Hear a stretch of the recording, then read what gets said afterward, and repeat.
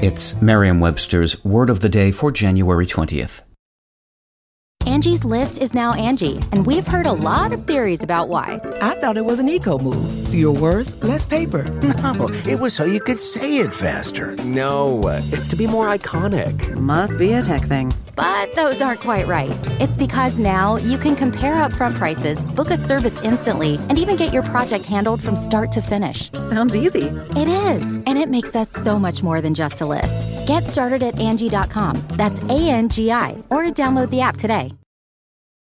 Today's word is non sequitur, spelled as two words as they would be in Latin, N-O-N space S-E-Q-U-I-T-U-R. Non sequitur is a noun. That's a statement that either does not logically follow from or is not clearly related to what was previously said.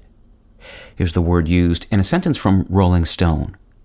Norm Macdonald was always open about how much he worshipped David Letterman. His impersonation of his idol on SNL was sharp enough to turn some of Letterman's verbal quirks and repeated non sequiturs, got any gum, into a spot-on impression. In Latin, the term non sequitur means it does not follow.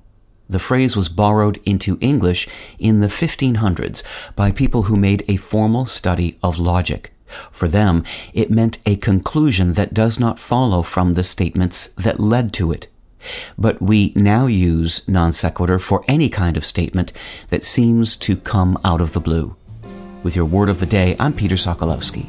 Visit Merriam-Webster.com today for definitions, wordplay, and trending word lookups.